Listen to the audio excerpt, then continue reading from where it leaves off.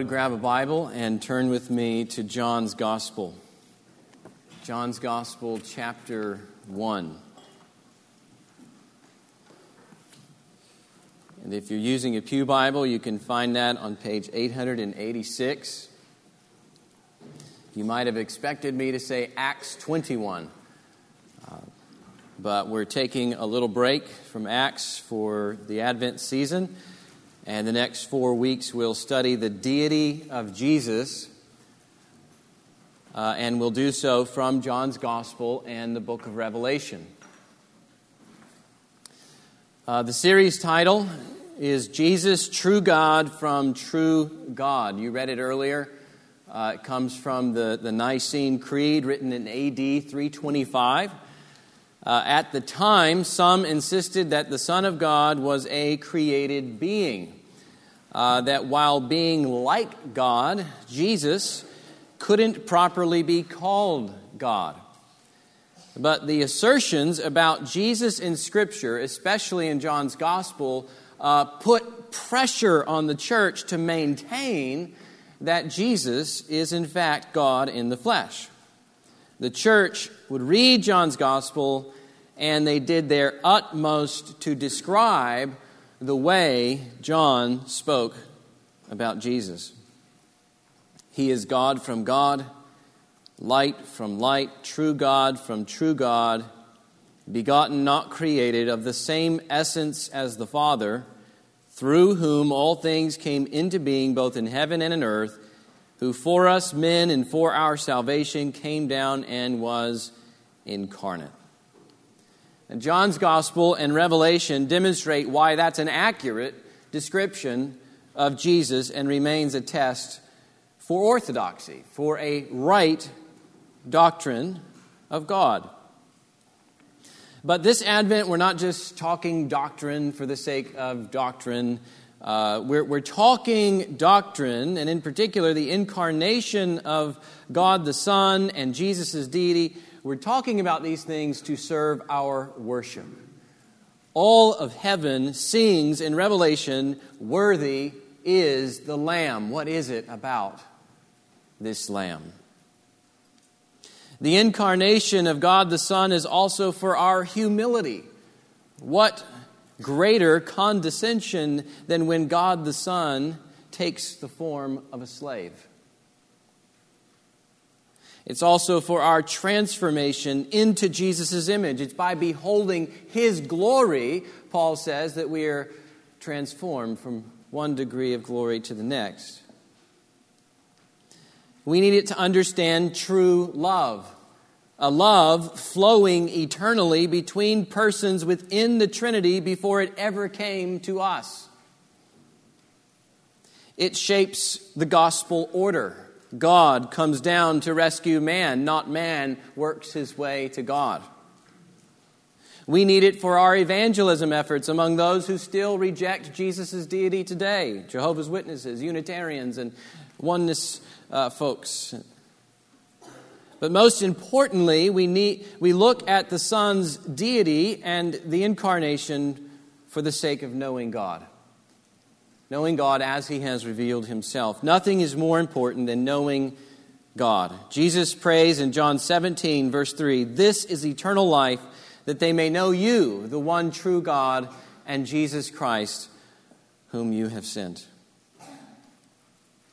Eternal life isn't mainly about escaping punishment, though that's included. It's mainly about knowing God.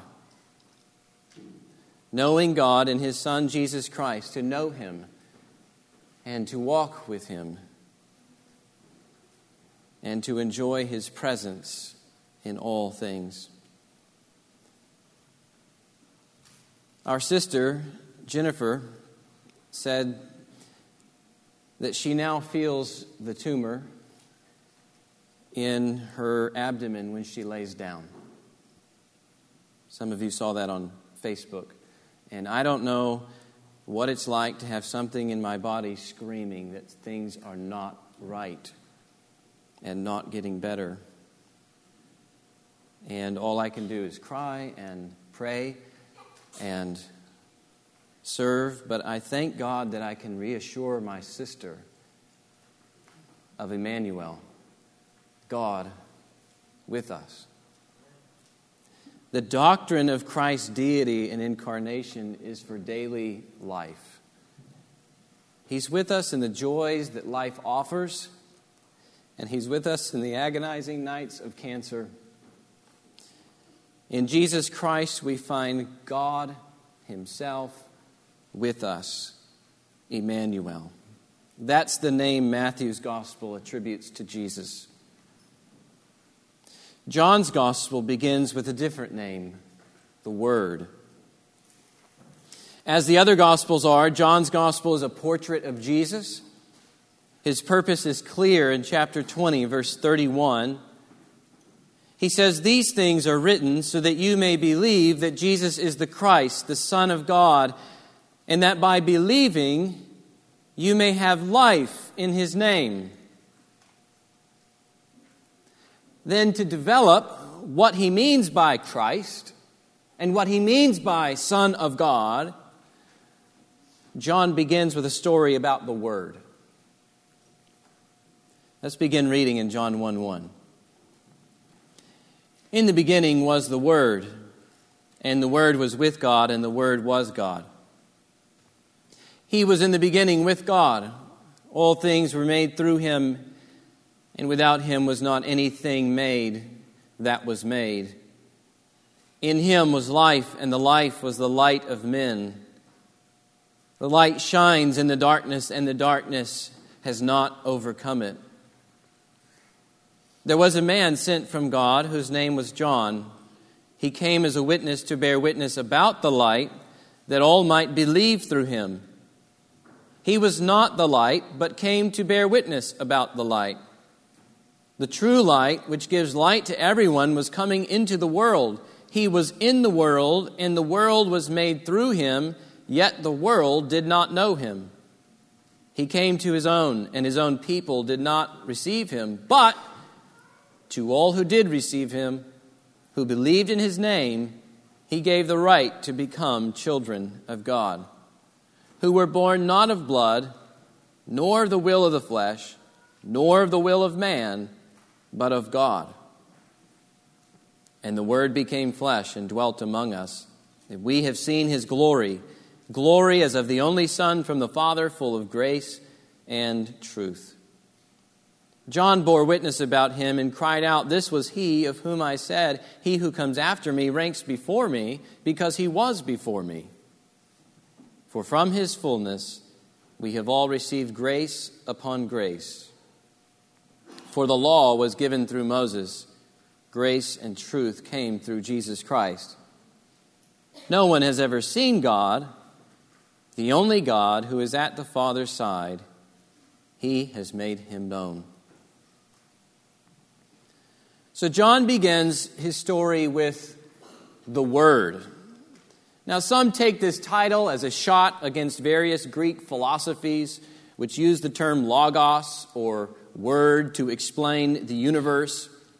Others will look to first century wisdom literature, only to say that John is sort of upping the stakes here when it comes to Jesus.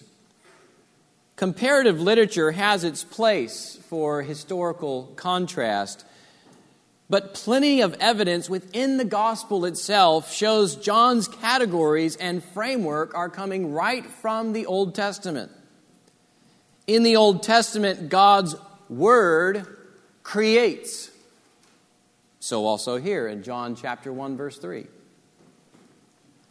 God's Word enacts His purpose to redeem the world. So also here in John chapter 1, verse 14. God's Word reveals who God is. So also here in John 1:18. Repeatedly in the Old Testament, God's Word is His self-revelation, His personal expression in creation and redemption. But here we find that self-revelation reach its summit in the Word who becomes flesh. That's why verse 17 says the law was given through Moses, grace and truth came through Jesus Christ. The point isn't that grace and truth was never known before. Rather, God's covenant love and faithfulness in the law is now reaching its apex in Jesus, the Word made flesh. But before the Word becomes flesh, what do we learn of Him? Well, we learn first of the Word's eternal existence. His eternal existence. Verse 1. In the beginning was the Word. In the beginning. John alludes to those famous words from Genesis 1:1. In the beginning, God created the heavens and the earth. But unlike the heavens and the earth, which came into being, the Word simply was. The Word never had a beginning. He never came into existence. He just was. Someone could argue, of course, and Arius once did, that verse 1 simply means He preceded creation. Not that He was eternal, not that He was God. But the immediate context shows otherwise. Look at verses 2 and 3. He was in the beginning with God. All things were made through Him, and without Him was not anything made that was made. According to verse 3, only two categories exist in the universe: the Maker and all that is made. The Maker and anything that was made, he says. Those are the only two categories. Maker and angels, matter, energy, galaxies, subatomic particles, everything else. The Word belongs to the Maker category. He was not made. He simply was absolute eternal reality. A child sometimes asks, Daddy, where did God come from? He didn't come from anywhere. He didn't get to be God, right? He just is and always has been. Everything else came from Him. John puts the Word into that category.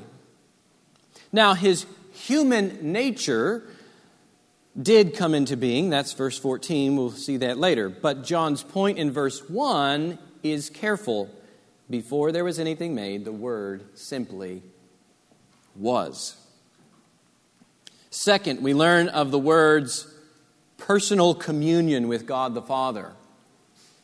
His personal communion with God the Father. Verse 1, again, the second part. And the Word was with God. Already, verse 3 introduced the word's agency. All things were made through Him.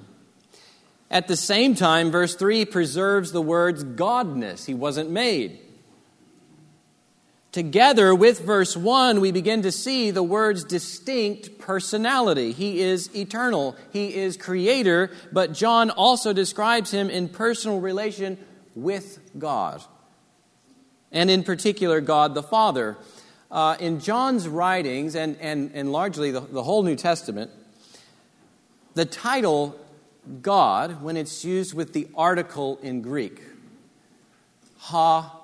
theos, that usually refers to God the Father.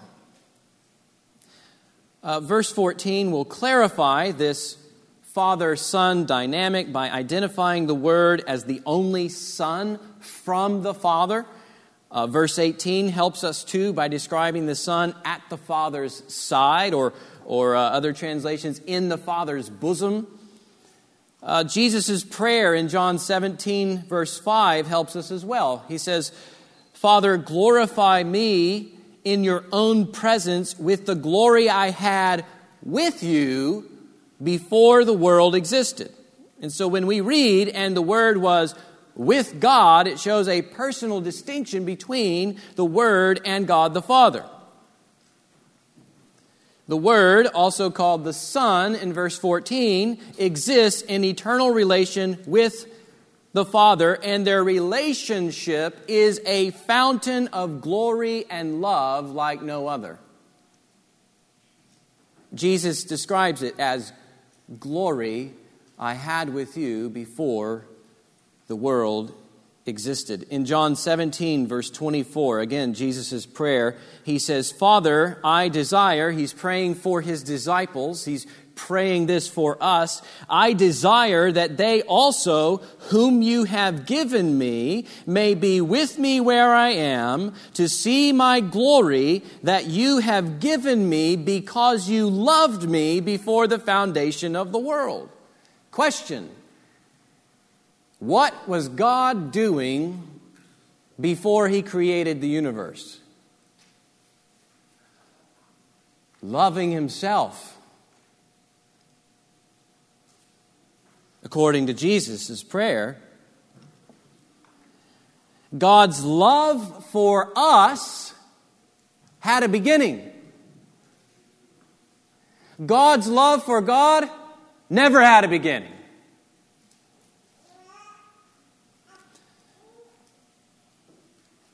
We can never say that the Father's love for the Son had a beginning. The Word or the Son forever exists in a relationship of love with the Father.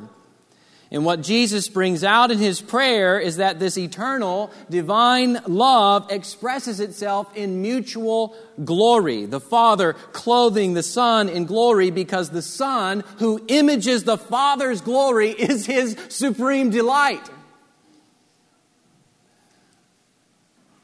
The true God of Scripture is a relational being, which makes him very different from, say, the single-person God of Islam. Islam teaches that Allah is a solitary monad who has unity only. He has no need of a son, they say. He cannot be a relational being, they say. But if God is a monad, he cannot be truly loving. Love is something one person has for another. Allah actually needs man to fight for his cause to express love.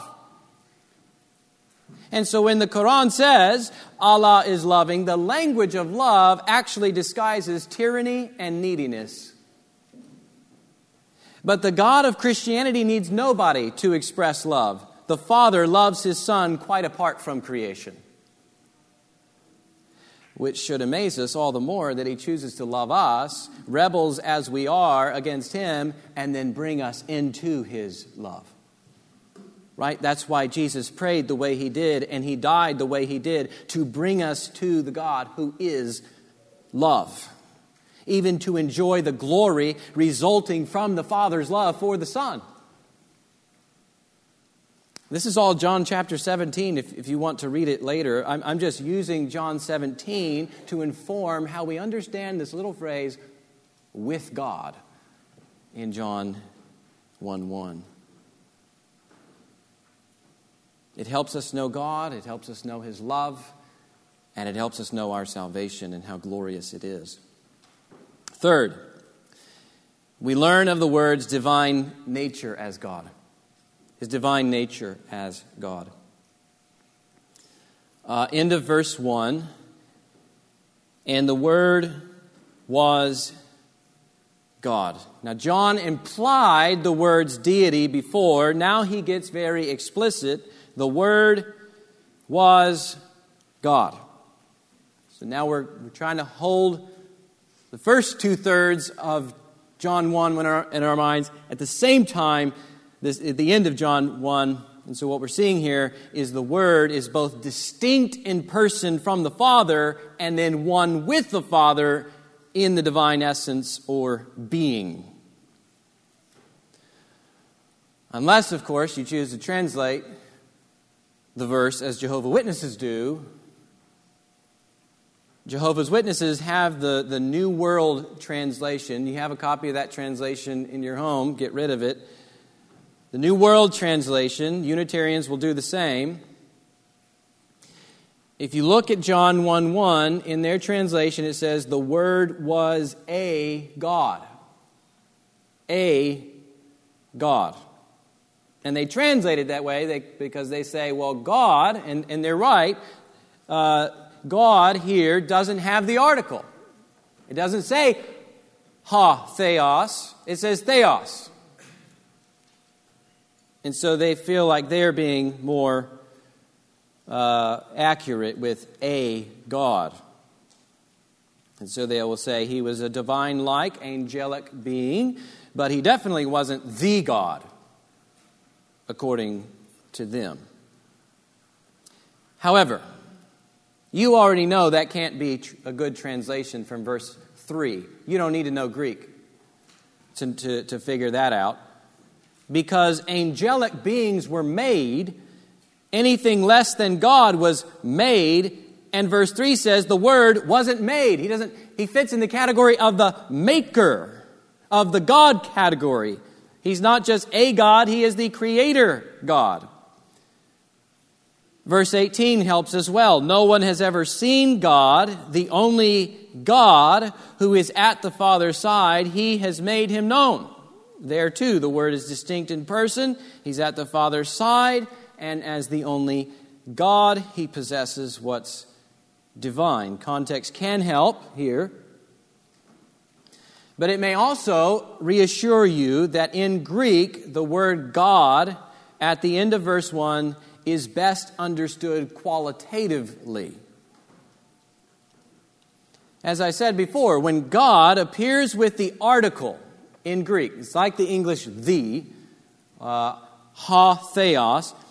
When that happens, it regularly refers to God the Father. But John drops the article here, and then he orders the sentence to preserve the personal distinction he just made. And the Word was with God. Okay? Had he put the article in, that distinction would be contradicted and go away. Okay? If he kept the article, his next statement would mean the Word was the Father. But that's not what he wants to say, and so he drops the article, and then he orders the sentence to assert something about the Son's nature rather than his identity. Let me see if I can simplify all of that jargon with a paraphrase of verse 1. I put it on the screen for you. In the beginning was the Word, and the Word was with God the Father, and what God the Father was, namely God, that the Son was too. That's the idea. That's what's going on there. What God the Father was, God, that the Word was too. That captures what John is asserting about the Word. He carefully maintains the distinct persons of Father and Son in the one divine essence. This is why Christians confess that God is Trinity. One God in three persons, Father, Son, and Spirit, though we won't touch on the Holy Spirit today. You need to understand this to know who God really is and how God has revealed himself. Christians are baptized in the name of the Father and of the Son and of the Holy Spirit. The triune God is our confession from the get-go in our Christian walk. Any teaching that doesn't recognize the Trinity or doesn't confess Jesus Christ as God isn't true, and it's promoting a false God. Folks say they accept Jesus all the time. I mean, Jesus is a really popular guy in our society. But if they aren't willing to call him God and they're not willing to fall at his feet and say, my Lord and my God, like Thomas does, then they don't know the true Jesus. C.S. Lewis in Mere Christianity once wrote, I'm trying to prevent anyone saying the really foolish thing that I'm ready to accept Jesus as a great moral teacher, but I don't accept his claim to be God. That's the one thing we must not say. a man who was merely a man and said the sort of things Jesus said wouldn't be a great moral teacher. He would either be a lunatic on the level with the man who says he's a poached egg, or else he would be the devil of hell.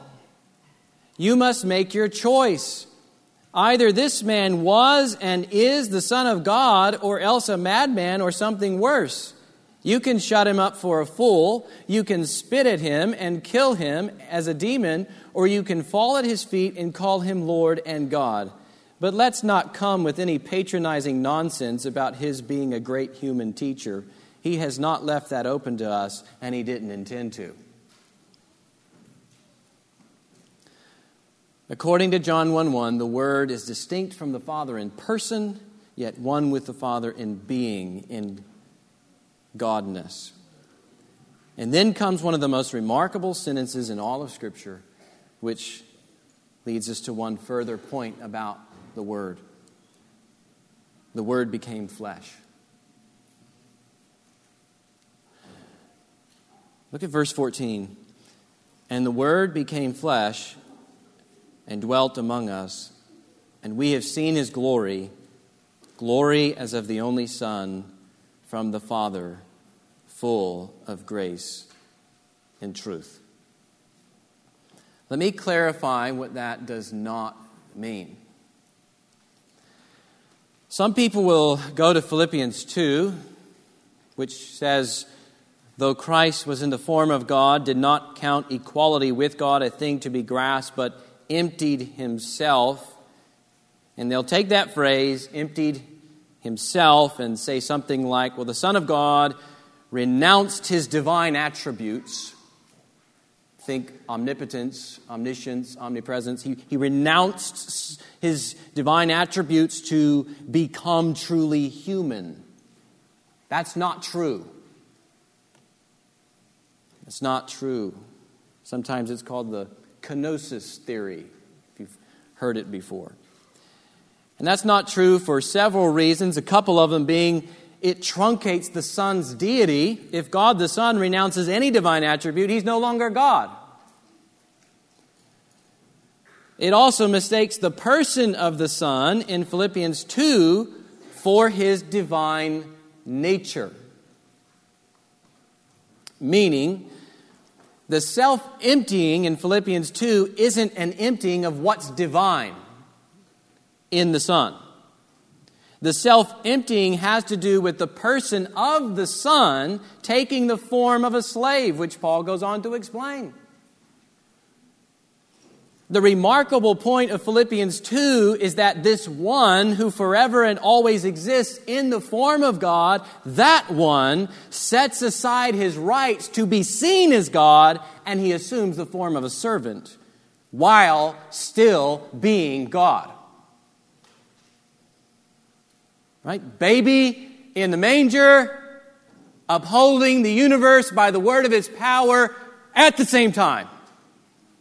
Nothing changed in his divine nature when he became a man.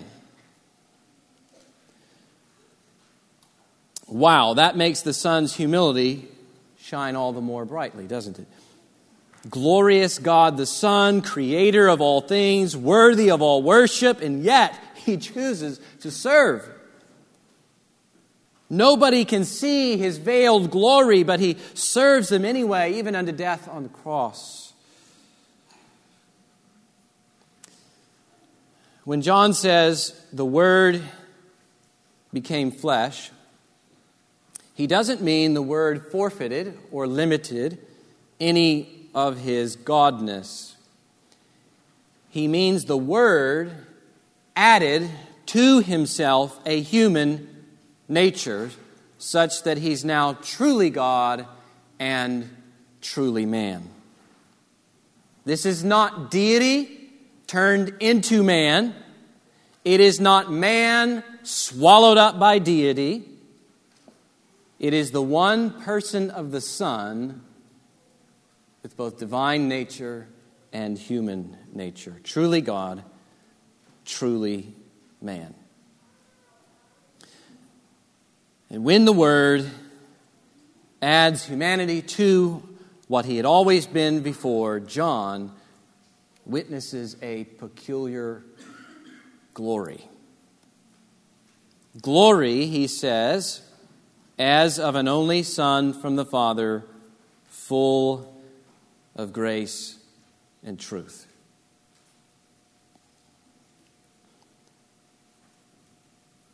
We're spending all next week on how John witnesses God's glory in Jesus Christ.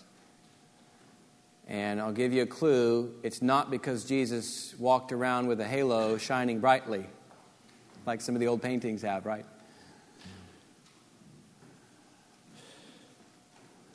No, he sees in Jesus' words and works and in his cross the revelation of God. So we'll spend all next week going throughout all of John's Gospel talking about that. For now, just be amazed that God, the Son, took on humanity. That's an amazing mystery the Gospel confronts us with. That's a claim that makes Christianity unique. Our God is unlike the God of Islam, who can't be closely involved with creation and his creatures. He's unlike the God of Docetism, Christian Science and others examples, who can only disguise himself as human. He's unlike the God of deism, who doesn't make himself known to us. He's unlike the God of all other religions, who requires man to work his way up to God. No, our God condescends. Our God comes down. Our God makes himself known. Our God enters the world he made. He is high, but he is also near. He draws near. He identifies with our humanity. He even becomes one of us to save us from our desperate predicament. That's the gospel order the incarnation teaches. Not man works his way to God or man becomes a God, but God comes down to man. And when God the Son comes down in the person of Jesus, we can know God. And that's why John finishes the intro with, "No one has ever seen God, the only God who is at the Father's side. He has made him known," or he has explained him. Same word appears in Acts 21, actually, where Paul is reporting to them one by one the things God had done among the Gentiles. Well, Jesus Christ, when you look at him, he reports one by one what God is like, who God is. If you want someone who tells the whole story about God, don't look to a Muhammad or a Joseph Smith or an angel from heaven or even your favorite preacher. Look to Jesus Christ. Knowing God isn't a mystery. He's not hiding from us. He communicates glory to us in his Son. He gives the written word and he sends the living word. If you're searching for God, don't look further than Jesus Christ. To know Jesus is to know God. If you don't know God, the problem isn't that he's far away. The problem is that sin is keeping you from seeing his glory. That's how John puts it in the rest of the passage. We kind of covered the first part of the passage and the last part, but right in the middle, John is developing this theme about the world, and he compares the world to darkness in verse 5.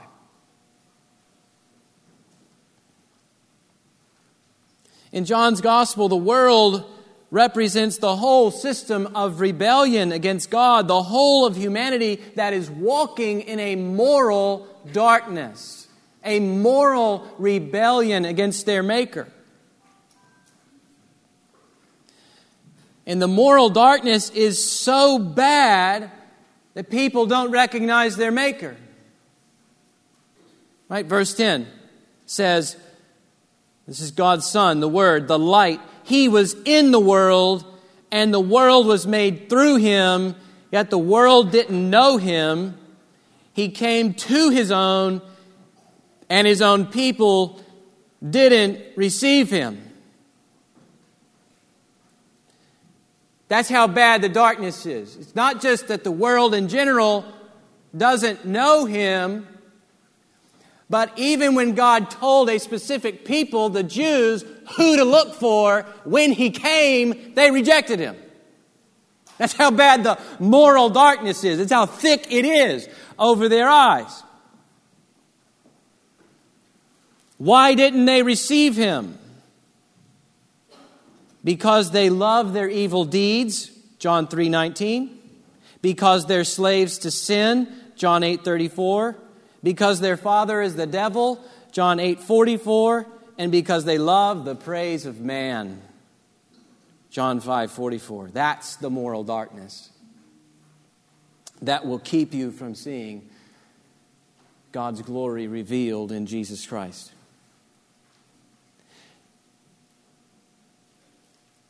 But if you believe in Jesus, if you embrace Jesus' claim to be God, well, John says in verse 12 that he will give you the right to become the children of God. And you know why that happened? Because he calls you to be born again. That's what verse 13 is about. So if he does his work in you by grace, and you believe, and you see Christ, and you place your faith in him, it says he gives you the right to become children of God. That's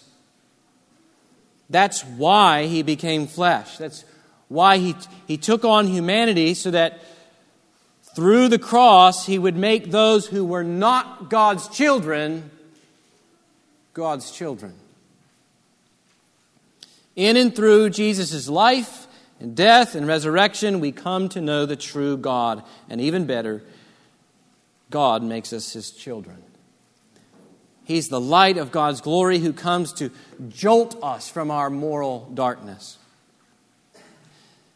Believe Jesus is the God who came to save you, and he will bring you with him into the Father's bosom. He will bring you with him to the Father's side. Lastly, consider how the words humble descent compels humility.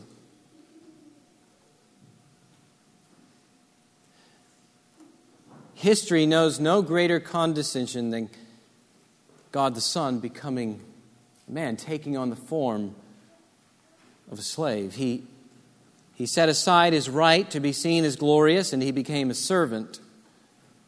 The Son doesn't cling to the place of honor, though he could. He willingly forfeits the rights to serve us, to serve our good. And Paul applies his condescension to the Christian life in Philippians 2, when he says, "Let each of you look not only to his own interests, but also to the interests of others." This is if you want to call it, the true Christmas spirit. But it ought to characterize us year-round. Let each of you look not only to his own interests, but also to the interests of others. Have this mind among yourselves, which is yours in Christ Jesus, who though he was in the form of God, didn't count equality with God a thing to be grasped, but emptied himself by taking the form of a servant, being born in the likeness of men. And being found in human form, he humbled himself by becoming obedient to the point of death, even death on a cross. The glory of the Son's incarnation, as well as its goal, motivates the church to serve the interests of others. Does it motivate you? And how so? What does that humble spirit look like in relation to your brothers and sisters in this church? What does it look like with your spouse and with your children and with your parents and with your employees and with your students? Can they see the mind of Christ producing a temperament of self-emptying to serve another's well-being? Beloved, such a mind is ours in Christ Jesus. Because the rest of Philippians says, therefore God highly exalted him. Jesus is risen, and he is alive, and he is living in heaven, and by his Spirit he is living in us. His mind is ours if we're in him. So by grace, we can now act upon it. We can now have this temperament about us of self-emptying to serve another's well-being as we look to the incarnation. When you eat the Lord's Supper together this morning, remember that the Word became flesh. Rejoice that God came down to save us.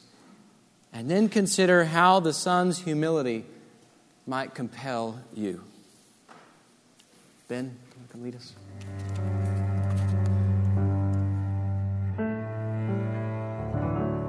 This podcast is brought to you by Redeemer Church, a community of believers in Fort Worth, Texas, committed to equipping God's people to delight in God's glory and declare that glory to our neighbors and the nations.